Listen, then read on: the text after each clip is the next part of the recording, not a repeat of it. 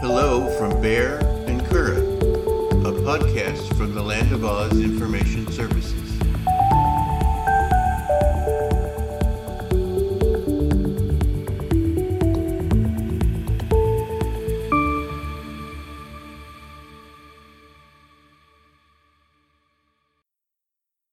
I love you, Baehr. I love you too, Curadh. This is episode 3 of the Baehr and Curadh podcast. We're going to talk about our work and related topics. So I was thinking, what has been your favorite job that you've held? My favorite job, I would have to say, I worked actually for a carpet place. It was a fairly big company, I guess about $1 million company. And I was hired as a programmer, as a web developer, although I did some other things for them. And I don't know, I felt extremely fortunate that they gave me the resources that I needed to do my work. They were usually very specific about what needed to be done. And they let me do a good job.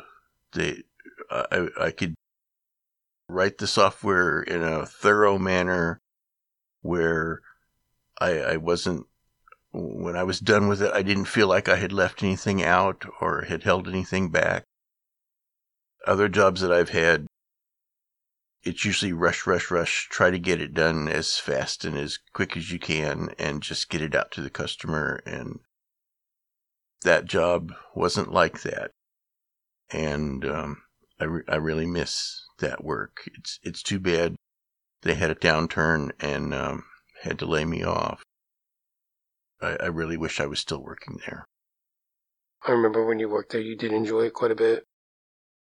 You brought it home, but you enjoyed doing it quite a bit. And it never bothered you at all that you would work on it on your time, I should say. But yeah, I remember you were very happy with that work. You enjoyed it thoroughly. You were much happier.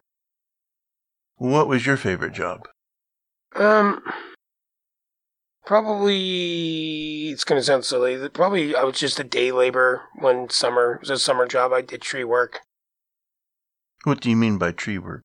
I was a groundsman for a local company back home that we did tree work. Removed trees, trimmed them back, stuff like that. It was a good hard day's work. It wasn't nothing glamorous, nothing beautiful about it, but it was hard work. I went there in the morning, got my job, did it, worked hard.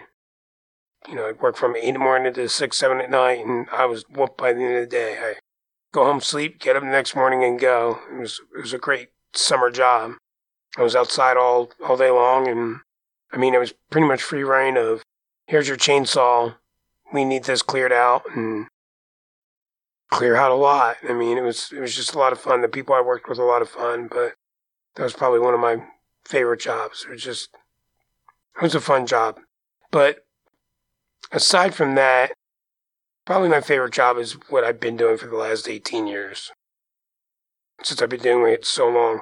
But it's had its ups and downs. It's also been my favorite job, but it's been the job that I've absolutely hated and despised going to work on certain days. Just depending on who I was working for at the time. So, like right now, I'm working for a really good boss and bosses. I'm really enjoying my work. Back to what I fell in love with in the first place. But there for a while, a few years back, I dreaded going to work. I felt like I was going to see the executioner when I was getting dropped off there in the morning. I absolutely hated it and was almost to the point where I was in tears almost on a daily basis going there. It was a different boss, different owner. So your current job is the one you like second to most, but it's also the one you hate the most? I absolutely, working for the one boss and the one owner at the time, it was hands down the job I hated the most. Hands down, by far. Didn't like how it made me feel. Everything just made me second guess everything that I ever did in that job. But no, I think it's now working with these people again a different group of people. Obviously, it's been much more rewarding and much more fun, even though I do gripe about it, but I think everybody gripes about a job they have. That's why it's called a job, you know. Nothing's always perfect. Well, you work as a broker, and so you work with the public. Pawnbroker, yes. How do you... That kind of work, I would think you could just, at the end of the day, just go home and not think about it at all. I mean, my kind of work, I have huge projects that I'm given to do, and I think about it constantly from the time I get given to the project to the time I turn it over. It goes through my head, and you can see sometimes the wheels and the cogs are turning in my head, even though I'm not working. Mm-hmm. I would think being a broker, though, at the end of the day, you could just put that all aside and be done, and the next day you start fresh again. You can, but I mean, you're dealing with people on a daily basis, and, I question it. Did I handle that correctly? Could I have done better? I sleep well at night. I know that I'm never screwing people over, but I mean, you always, you're dealing with the public, so could I have handled that situation better? I deal with people who come in there not probably going through the best time of their life, and could I have had a little more sympathy for them, or did that person work me over? Were they telling the truth? Were they lying? Stuff like that, It's strange. It's a very weird. I don't know. It doesn't make much sense of what I'm saying, but no, most of the time I can check it at the door. But there's some instances where you hang on to it. I do. When you come home, I do hear about things that bug you. Mm-hmm. Yeah. I guess I'm fortunate in that I deal with computers and they don't lie to you. And they don't talk back. So, yeah. I know that you sometimes are extremely frustrated and we talk and I think once you get it out, it's pretty much over for you, isn't it? Yeah. Oh, yeah. You listen to me, and I'm the type of person, once I get it off my chest, I feel better, and it's water under the bridge at that point. You're a great sounding board, and you listen to me, and just you listening to me helps. It kind of clears the air and clears my conscience. So, yeah, you've been great about that, and I joke with you. I said, okay, I'm getting ready to throw up on you, and I tell you all the bad things that happened during the day, and you just kind of nod and shake your head. So... Yeah, I'm not a real good talker, but I am a pretty good listener. Yes, you are. What has been your least favorite job? Actually, the one that I'm doing now, it was for for a different company. For a different company, different owner, different boss. Didn't appreciate the lying, the double standard that certain people were held to. Meaning you could do something and they would chew you out for it, and another employee would do the exact same thing and be applauded for it. Yeah. There was, or they could do nothing at all and basically accomplish nothing during a 4-hour period, and I would bust my butt and do 10 times what they would do, and it was just expected of me. And yeah, there was a lot of things about that position that I actually just hated, just absolutely hate it. But it's all in the past now, so they got what they. I didn't say it sound like this, but they're basically lying in the bed that they dug, and they're not. My part of the company is reaping the rewards, whereas that company's kind of fallen by the wayside. So karma's a bitch. And if you treat people with respect, they'll come around, or for the most part, treat you with respect. Exactly. I suppose there's always new people who can be, less appropriate in their behavior. Mm-hmm. Yeah.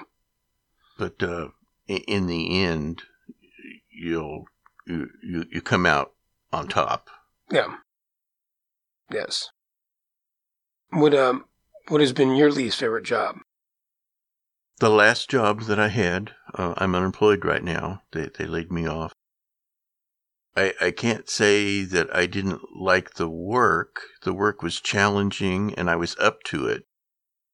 But they had an employee there who was just completely inappropriate.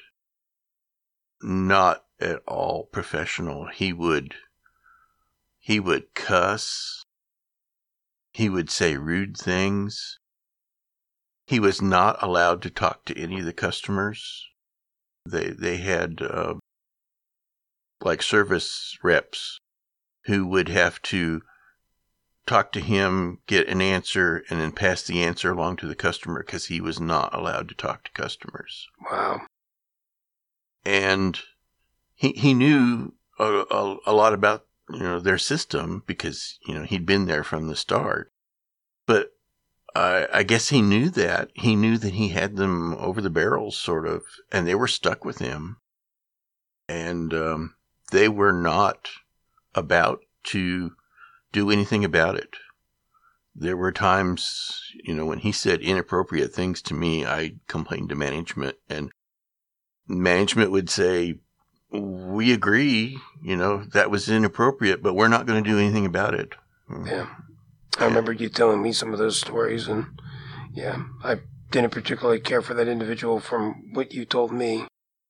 So I wanted to quit that job so many times. You hated that job.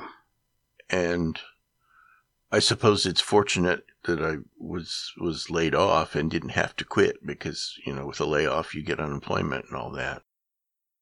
But that's the only job I can think of that I wanted to quit more than once. Just because I need to pay the bills, I just sort of persevered through it. You kind of stuck in doing what you had to do to make the rent. What was the most important lesson you've learned in your career? Oh, that's a tough question. There's so many. I mean, like I said, I'm a pawnbroker. Can't always judge a book by its cover. What do you mean by that?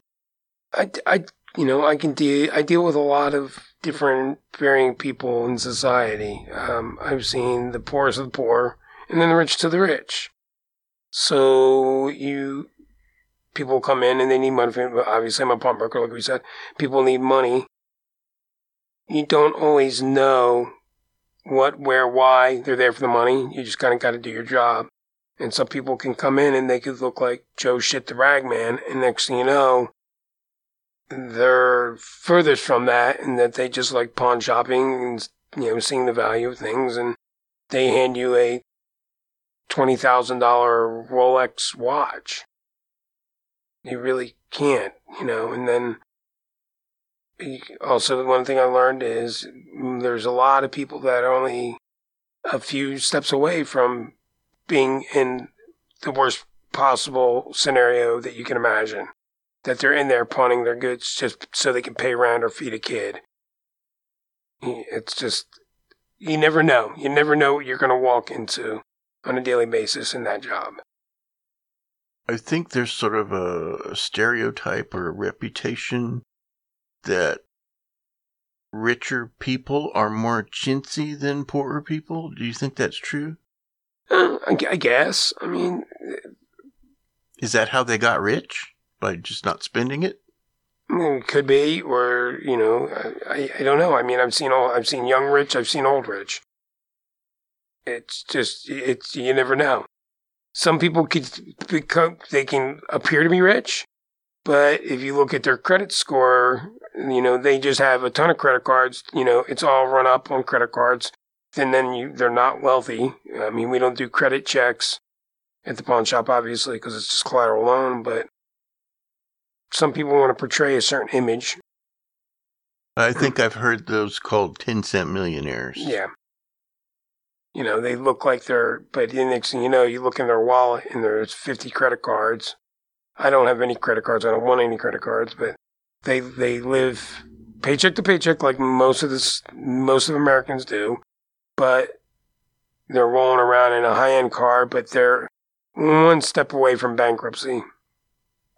And then there's other people who don't look like they have anything at all. Next thing you know, they're pulling out thousands of dollars in cash and giving it to you. So, I've also sort of heard that pawn is sort of the poor person's banking system. some people consider it that way. I mean, pawn over the years has gotten a really bad image of pawnbrokers being sleazy, and there probably is some out there. There probably still are. I take pride in the fact that I know I'm a good pawnbroker. That might sound arrogant, but I know I'm a pawnbroker and I sleep well at night.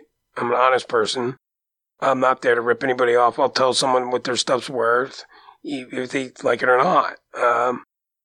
But like I said, I sleep well at night. I go to bed at night knowing that I am not ripping somebody off. But some people don't have credit. Some people need some quick cash. I mean, it's not society kind of frowns upon it. But it's, you can't go down to your bank if you need $100 and borrow $100 from your banker. You can come to a pawn shop and walk in and out in 10 minutes with $100 in your pocket. Every state has different laws for the interest and all that, and Kansas is one of those. It's flat 10% every 30 days. So I'm not trying to sell the business to anybody. I'm happy doing what I do. It gives me a job that I do every day that I enjoy quite a bit, and I do find it fulfilling. I'm not going to lie. I mean, there's days where it gets really frustrating and can anger me quite a bit, but most of the people that I deal with are pretty good people. Sounds to me a bit like masturbation. Everybody does it, but nobody wants to admit to it. Yeah. Oh, yeah. And I've seen those people. I shouldn't be in a pawn shop. Motherfucker, get over it. You're standing in front of me. Do you want the money or not? So, yeah. People laugh at me at work because I'm pretty blunt and I'm straightforward. And, yeah, it is what it is. So. I don't think I could deal with people day in, day out. No, you would absolutely. You thought you hated your last job. You would hate this job tremendously. You're not an outgoing person, and you have to be an extrovert to do this type of job. Yeah, you would not. You would not handle it at all. My computers don't give me back talk or anything like that. Yes. What did your career teach you about? Well, I'd like to think it's like attention to detail. And that's the answer I want to tell myself. Programming, there is a lot of detail involved. You've got to plan for every possible outcome. But something that I have learned that I guess surprised me is it's been surprising. I have learned that software is not judged by your attention to detail. It is judged by how it looks. You can have the most elaborate subroutines that handle data in the most elegant way, but if the screen looks ugly or it's a color the customer doesn't like or the controls aren't lined up very well, they don't like it. I suppose it's sad, but it's true that it's got to look pretty. Yeah. Software is judged as much by how it looks as how it works. And I guess it's an unfortunate thing, but it's true. And when I first came into programming, I had no idea that it would be that way. And I think some management, like my last company, never saw that. They didn't care about that. They didn't care how it looked. Every project that I was given, I made sure that it looked good, it was clean, and when I was given something that already existed, I cleaned it up, made it look better, and I'm sure they're benefiting from that now. Well, they lost someone, they definitely need it. And I don't think they wanted to lay me off. It was a case they lost, their biggest customer. And that was the customer I did most of the work for. So they really had no choice. That's interesting. If you could have a conversation with any historical figure, who would you choose? I would have to say Galileo. And I don't speak Italian, so we'll just pretend that there's no language barrier there. But he was the one who proved that the Earth was not the center of the universe, that the sun did not revolve around the Earth, that the Earth revolved around the sun, and the other planets revolved around the sun, which was a direct affront to the church. Because in the Bible said that the sun went around the Earth, and to them, that was the God's honest truth, literally, that they could not believe that the Earth revolved around the sun, and they punished him greatly. Eventually, he came to recant just because it was the expedient thing to do. Although, there's an expression that I use myself sometimes. I say, and yet it moves. Because when Galileo was forced to recant, he made a public statement that the sun does revolve around the Earth, and that the Earth does not move, that the Earth is the center of the universe. But it was said that he muttered under his breath, and yet it moves. That's why he is somebody that I would like to talk to. Yeah. Who would you like to talk to? I never thought of this. I don't know. I really don't have anybody in particular that I would like to talk to. No historical sports figure or anybody? Not really. No. I mean, athletes are athletes, and I'm not gonna. I mean, they play a game. I love sports. Everyone knows this on this podcast, but I don't find anything that they say worth a nickel. You normally get the standard, well, we put in our time, we did the team, it's the team.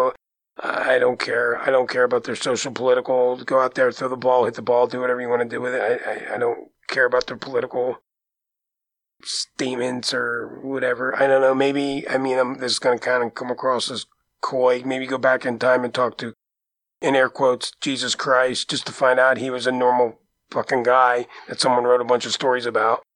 To come back and say, nah, you're all a bunch of idiots. But I know I'm not going to make any friends with that statement on this podcast, but I don't have anybody that I absolutely look up to or just admired to know. I mean, yeah, like yours, like Galileo, yeah, those would be neat. Some old philosopher, some old artists, like even modern day artists, I would like to maybe talk to them about how they come up with stuff that they sketch or draw, or I think that would be neat to sit down and have a conversation with Michelangelo and then Todd McFarlane, one of the best comic book artists out there, or Jim Lee, and have them at a round table and how they would say about art. I think that would be really interesting because you have one that's viewed as probably one of the best artists ever, and then one that just quote unquote does comic books, but he's still an artist. To hear their different aspects of stuff and how they come up with inspirations and stuff. And, I'm not comparing the two by any means, but art's subjective. So I think that would be kind of cool.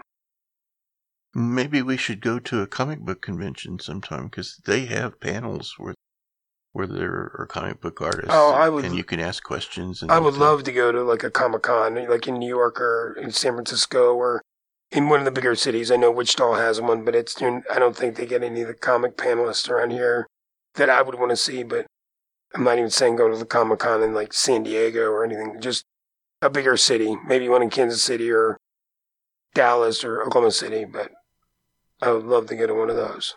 I think you'd be surprised. I'll bet there's local talent that... Oh, probably. Yeah. I'd have to save a lot of money because there'd be a lot of things that I'd want to buy while I was there. That's true. A lot. You can attest to how many markers and pens, and you made a joke about that in the past when I was like, oh, I need this. And you're like, you already have like 10,000 markers. How many colors of blue can you really need? Exactly. But hey, if there's a different color and I don't have it, I want it. So. What is your astrological star sign? I'm a Leo. Is that what you're talking about? Yeah. I'm a Leo, yes. Do you think that means anything? No, not really. No. I think when it says you're loyal and proud, and I think a lot of those words are just, they cover everything, and it makes people feel like they're special. Yeah, I already know I'm proud, but I don't think it has anything to do with the fact that I was born on August 13th, or, the line, the sun, moon lined to a certain axis. Yeah, I don't believe in any of that. I think it's hokum, as Sheldon Cooper would say. How about you? What sign are you? I'm an Aquarius. Now, do you believe in any of it? I don't think there's anything to that whatsoever. Now, the way that the stars are aligned and the planets are aligned, the way that you're born, has nothing to do with anything.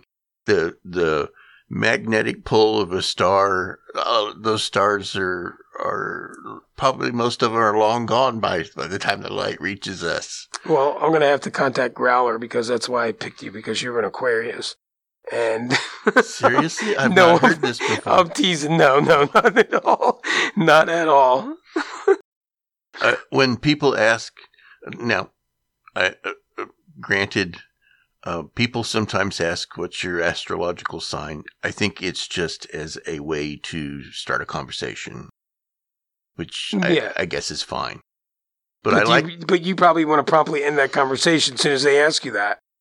Well, here's how I like to respond. I say, what is your blood type?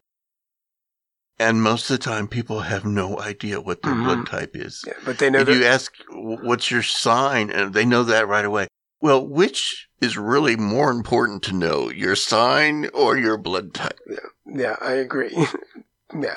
The sad thing is probably about 90% of the people out there don't know their blood type, but they know their astrological sign. I find that just, I don't know, both fascinating and sad at the same time. Yeah. And sometimes you just got to laugh at things.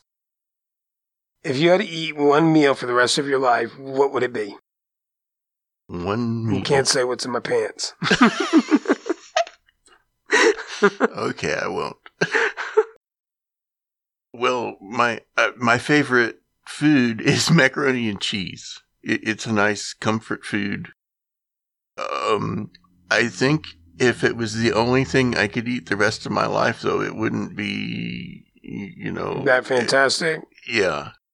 But it is something, I suppose, if I was forced to decide that this is the only thing you can have the rest of your life. Everybody keep in mind, he's talking about Kraft macaroni cheese in the box. Oh, yes. Not homemade from scratch. You can get rid of that. He's happy with Kraft macaroni and cheese with extra cheese singles in it. There's a certain way that he makes it, and I've had to learn how to do that because it's just not the same. And even other brands of boxed macaroni and cheese that they won't do. No Velveeta shells and cheese. That doesn't fly. No, it has to be Kraft macaroni and cheese. It's an early childhood memory, and it's a comfort food, and just nothing else equals it, in my opinion. What would be the food you would eat the rest of your life? Cheesesteaks from back home. Cheesesteaks are regular subs from back home. Oh, like a Philly cheesesteak. Like a Philly cheesesteak, yeah. Well, South Jersey cheesesteak. It's a little bit different. There's no cheese whiz. But yeah, I could be happy eating one of those for the rest of my life. Just with the bread and everything. Yeah, just easy.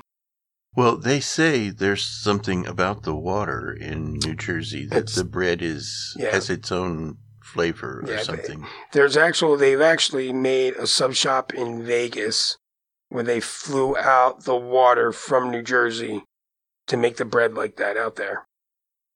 But it is definitely in the water that they use or something for the bread. But it has to be. I think there's more scientific to it than that, but that's what people have come up with. Well, it seemed to me like it would be just as easy to fly the bread out as to fly the water out. Well, the bread's fresh every day, made every morning. And by the time you float to Vegas, they're already 8 hours gone of freshness. So, I don't know. I guess you can vast amounts of water and just store it. Well, there are sub shops in town that we go to, and do you think any of them are equal to what you get in Jersey? No, because of the bread. The bread's one of the best parts. But, I mean, some of them are close with the meats they use and stuff like that. But it's really the bread that makes it. So I think that's unusual because when we go to Jimmy John's, I order their unsub, which has no bread at all. It's just wrapped in lettuce leaves, and I love that. Mm-hmm. Yeah. Whereas I like their bread, but it doesn't compare at all to what's back home. And those lettuce wraps has the advantage that it's all protein, no carbs. Yep. It doesn't affect my blood sugar whatsoever. Mm-hmm. That's it's sort of like being able to pick up a salad and eat it like a sandwich. Mm-hmm.